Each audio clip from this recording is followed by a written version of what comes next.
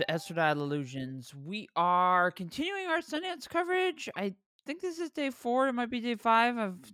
At that part of the festival where you kind of lose all sense of time, but that's fun because there's been so many movies. And one of the movies that I really enjoyed was one.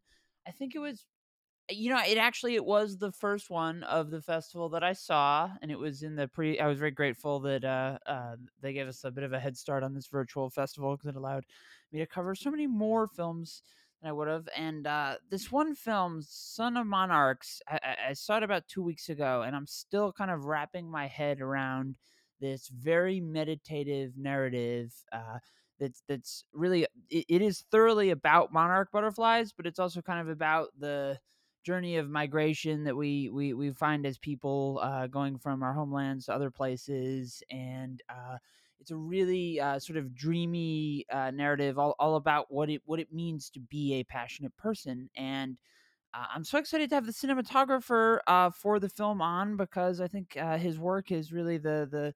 I mean, cinematography is always important, but his work on this film is especially important. He did such a wonderful job.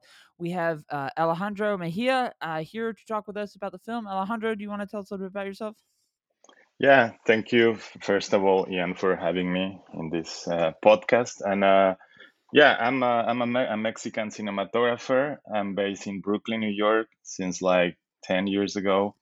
And I got involved in this project, Son of Monarchs, like I think 7 years before we started shooting. I met the director, which is French Venezuelan, Alexis Gambis, here in Brooklyn, and he immediately started to tell me that story about Mexico and the butterflies, and I was like, oh, that sounds so cool. And then later on, I got the script, and I was very identified and related to the character in many ways because I'm an immigrant myself, and also in New York. So it was already for me like I need to be part of this project. So I think really the most technically impressive aspect of this film is all of the footage that you shot in Mexico in I guess what are called butterfly forests. Is that a bit accurate? Yeah, Um, can you talk a little? And I read in the press notes that this is really the one of the first fictional narratives to film in the area that's typically more used for nature documentaries. Can you talk a little bit about that process?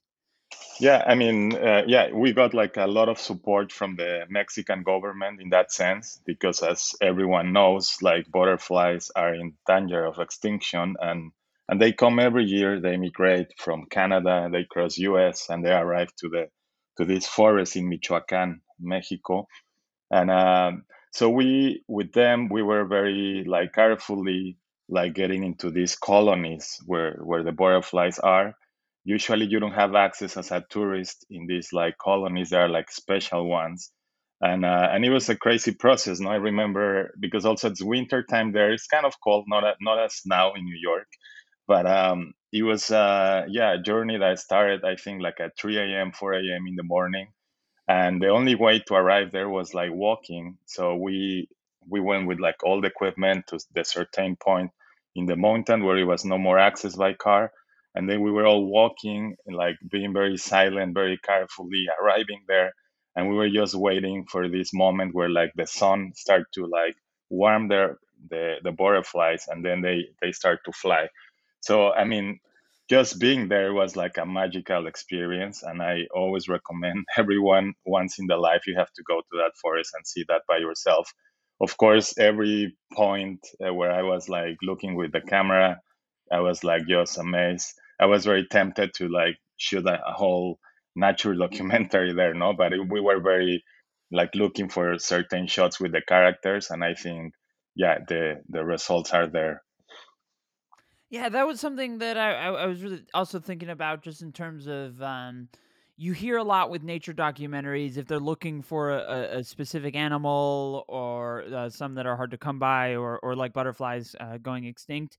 They can wait weeks for that single shot that they want to use in a documentary. And I mean it seems like you guys were able to sort of figure out when they were going to be there, they populate the area. So I mean, maybe those difficulties wouldn't necessarily be there, but it's still like you go there and you're there's just so much to shoot. It seems like it would be so both awe-inspiring and overwhelming at the same time. Yeah, you're totally right, and that was one thing that I was trying to keep myself focused into the narrative story. No, that's the difference between documentary and fiction film. That we were having a script and we were having like these certain shots that they were already there. Of course, another important thing is like the intuition and the moment. So we were like, for example, no, we were like arriving there and there was these kind of shapes of like bears or like people hanging, that there was just like there, no, and you have to be ready to frame that and keep it for the movie, that then later on we incorporate that as a dialogue, no. And yeah, it's a very special moment and a combination of so many things, but you have to be, yeah, focused in what you need and move on, no. So your sort of biggest job as the cinematographer for a film like this is really to sell the audience on.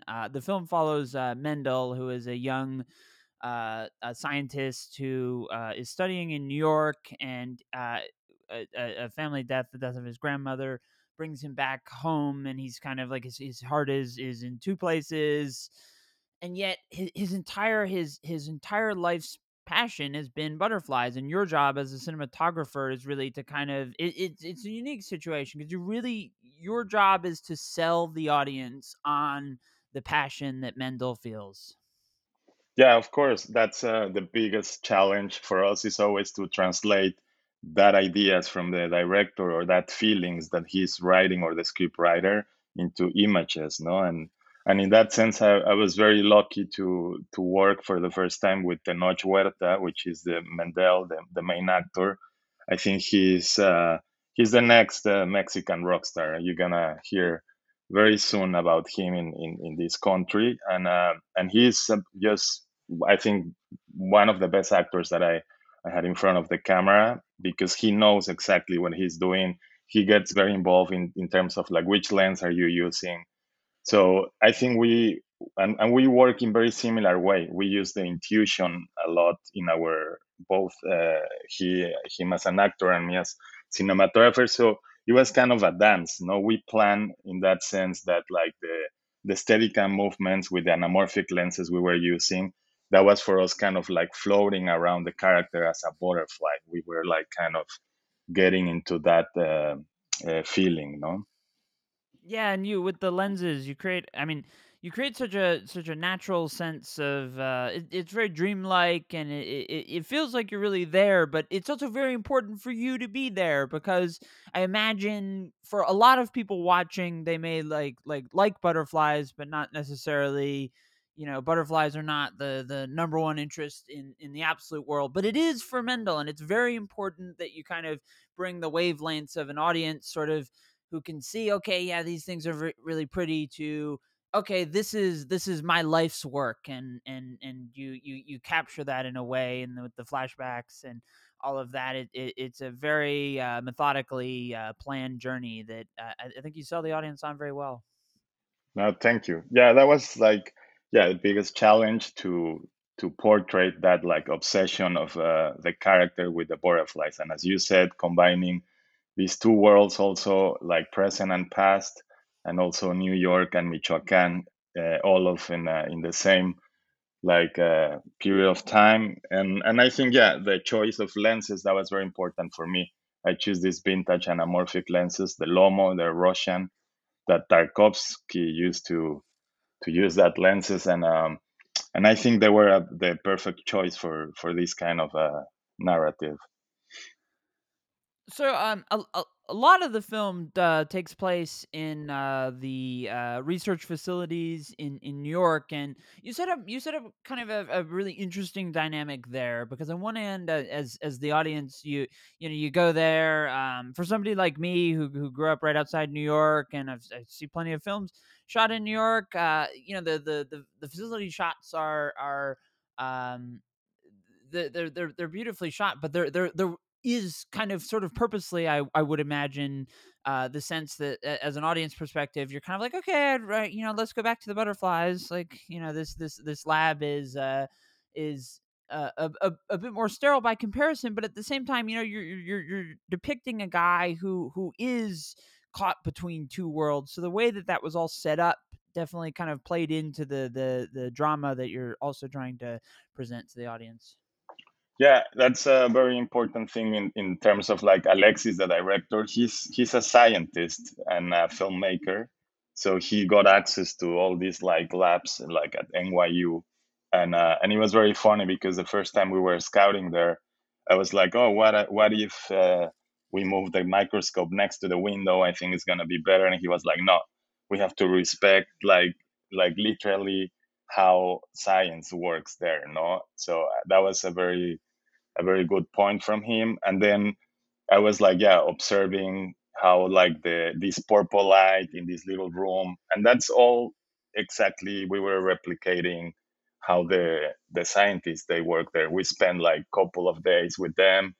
I was asking all the questions, and also the facilities there are already like kind of visually interesting. And yeah, we were trying to also keep in this like inside world, no, like inside the lab. We know like New York, it's portrayed in so many ways, but we were more into the mind of Mendel, the character, more than like putting New York as a character, no. Well, yeah, because I mean, if you're thinking about Mexico and the butterfly forest as the origin of passion, then Mandela in New York is definitely more of the career in passion, taking your skills and the things that have that drive you throughout your entire life, and applying them to a place where you can actually learn a living, where you can earn a living. And I have a lot of friends, especially in college, who are scientists, and they would get like really excited with their research, or they'd have like a breakthrough. And from an outsider, you can see that they're excited. But what you guys did, especially depicting some of Mendel's research, is you communicated that kind of passion that would have sort of a natural degree of distance from an audience that doesn't spend much time in a lab. Yeah, no, totally. It was very important to portray. I mean, first it's like a Mexican immigrant, and not the typical one. It's kind of like, yeah, this brown guy that comes from a small town in Mexico. And then also he has this spirituality inside, no? And we were always trying to keep that, and he's somehow suffering in New York sometimes. And I think the lab is the temple, no, it's where like he can comes back and feels like safe and feels like focused. So I think we play, or Alexis play very well in the script, and we could portray that on the film. Yeah, and I really liked the way that the film was. You could follow with Mendel's with his journey and kind of the angst, and occasionally he's pretty distant with his partner. And as a director and a cinematographer, you aren't really guiding the narrative with a heavy hand. You're letting the audience sort of you're trusting the audience to be able to kind of follow along on that kind of pace. It's a sort of a unspoken sense of storytelling that I thought was pretty powerful.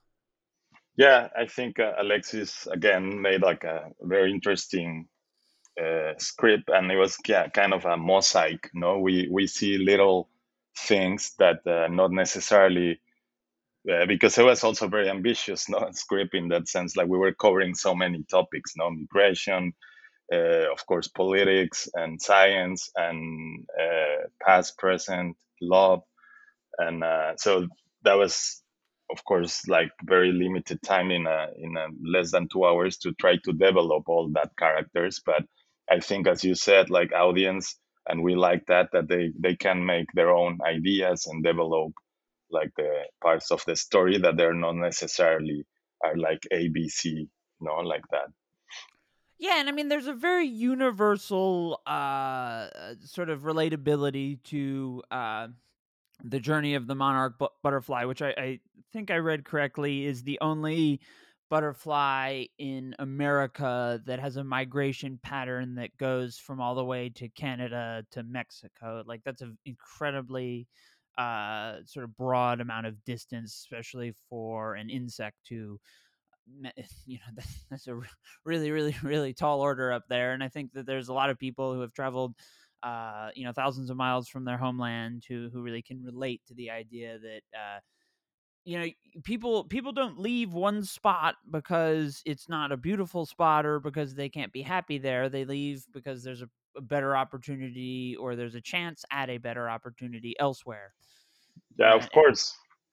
And in that sense, like the butterfly monarch is, it's a symbol, no, of migration. Like a lot of like groups and associations here in US, they use it as a symbol, especially like dreamers or immigrants. And so, and as you say correctly, no, like I'm an example of that. I'm a Mexican filmmaker living here in US, and I came here for different reasons, but I think the world is like we're more nomadic now, especially now with all this digital world. And the butterflies, they were an example, or they are an example of that. And a very also magical thing is like in that small town in Mexico, they believe that there's like the past people that our death, like it's in the day of death when they arrive. So it's a very interesting and magical coincidence. So for that people there, they think it's these like old souls that they are come to visit us. So it was also all these like topics that they are already into the butterfly monarch, no? yeah, and I liked that kind of dynamic too, because there's sort of the cultural spirituality of Mendel's community and all of that you can relate to on a human level.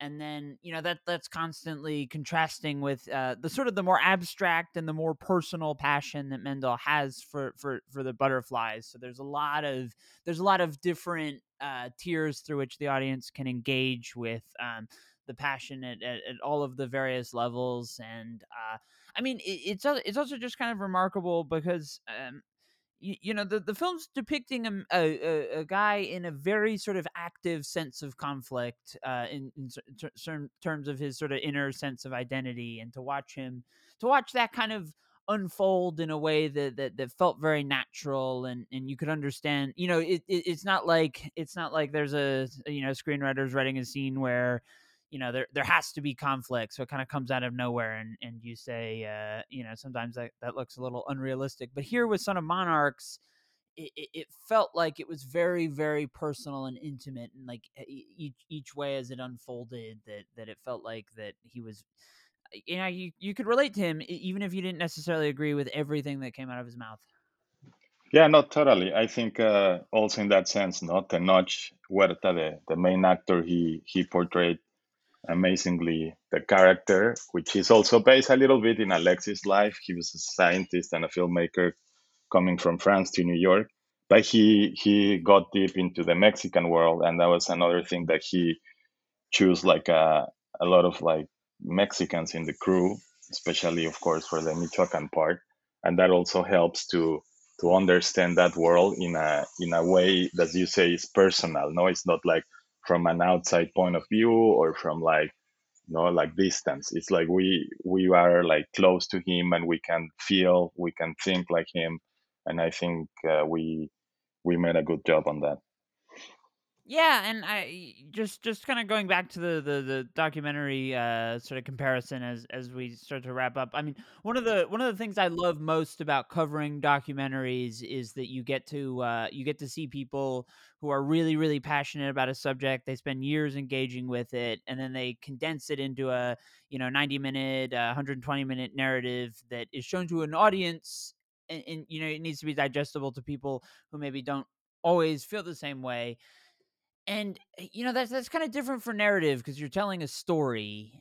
And yet with Son of Monarchs, you managed to do that in a way that you kind of got to enjoy some of the great triumphs that you would find more in a documentary. Like you really sell the audience on butterflies, and that's really challenging.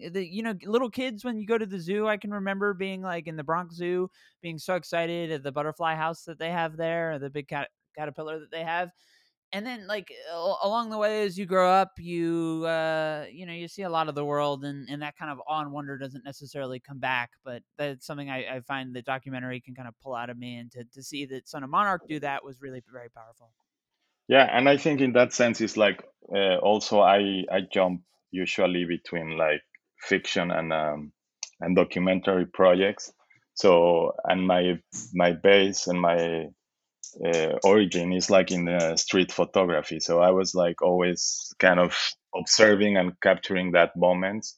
And in that sense, yeah, we incorporate that in Son of Monarchs. I really like to work with like natural light and like natural locations, and it's interesting that you can notice that we try to at least, I don't know, like, yeah, be very naturalistic, no, and very real, and not because yeah, the butterfly world could be also very fantastic, or we could go in like in different directions, but for us was like, yeah, we have to keep this like down to earth, no. Yeah, I couldn't agree more. And just last question as we wrap up. It's a different kind of Sundance. We usually ask our guests sort of how they've been enjoying the festival, experiencing the festival. Nobody really went to Park City this year, although the snow has now come to you in New York. Have you've been having a good festival? Yeah, no, no. Like I wanted to say that it's of course a different new experience that I started last year, getting a couple of awards online in the Tribeca Film Festival, Best Cinematography, and also the Golden Frog at Camera Image. And so, but I think which is different of this one is like I really enjoy watching the movies from home, and it's the first time that I can watch such a number of movies. Like usually, like last time I was only once at Sundance with a movie 2 years ago, and I think I could watch only one or two when I was there. So I think now this kind of the democratization of film, and that everyone, I don't know how many tickets they sell per movie, but they told me there were like a lot. So and some of them are sold out. So that means like more people is watching the films, and I think that's very special. But of course, I miss being inside the screen room and hearing the laughing or like the reactions of the Yeah. audience. Yeah, I totally agree with that. Yeah, and the ticket process has been pretty great. I think only two were, maybe probably a couple more were sold out, but pretty ahead of time there were two that were sold out, and I've been able to get pretty much everything I wanted either on the first or the second. But anyway, Alejandro, it's been a real pleasure. Congratulations with Son of Monarchs. The awards are well deserved. You did a fabulous job. Yeah, thank you, Ian, and hope you're fine over there. Yep, it's a little cold in Southern California, but nobody else in any other part of the country wants to hear that. So, because it's still pretty warmer, much warmer than everywhere else. It's been great, and to everybody listening, we have a really packed. I think we're close to 30 reviews for Sundance films and a couple of podcasts. More on the way. It's been a great festival, and it's been so great to chat with you, Alejandro. Tell everybody listening, thank you so much, and we will see you next time.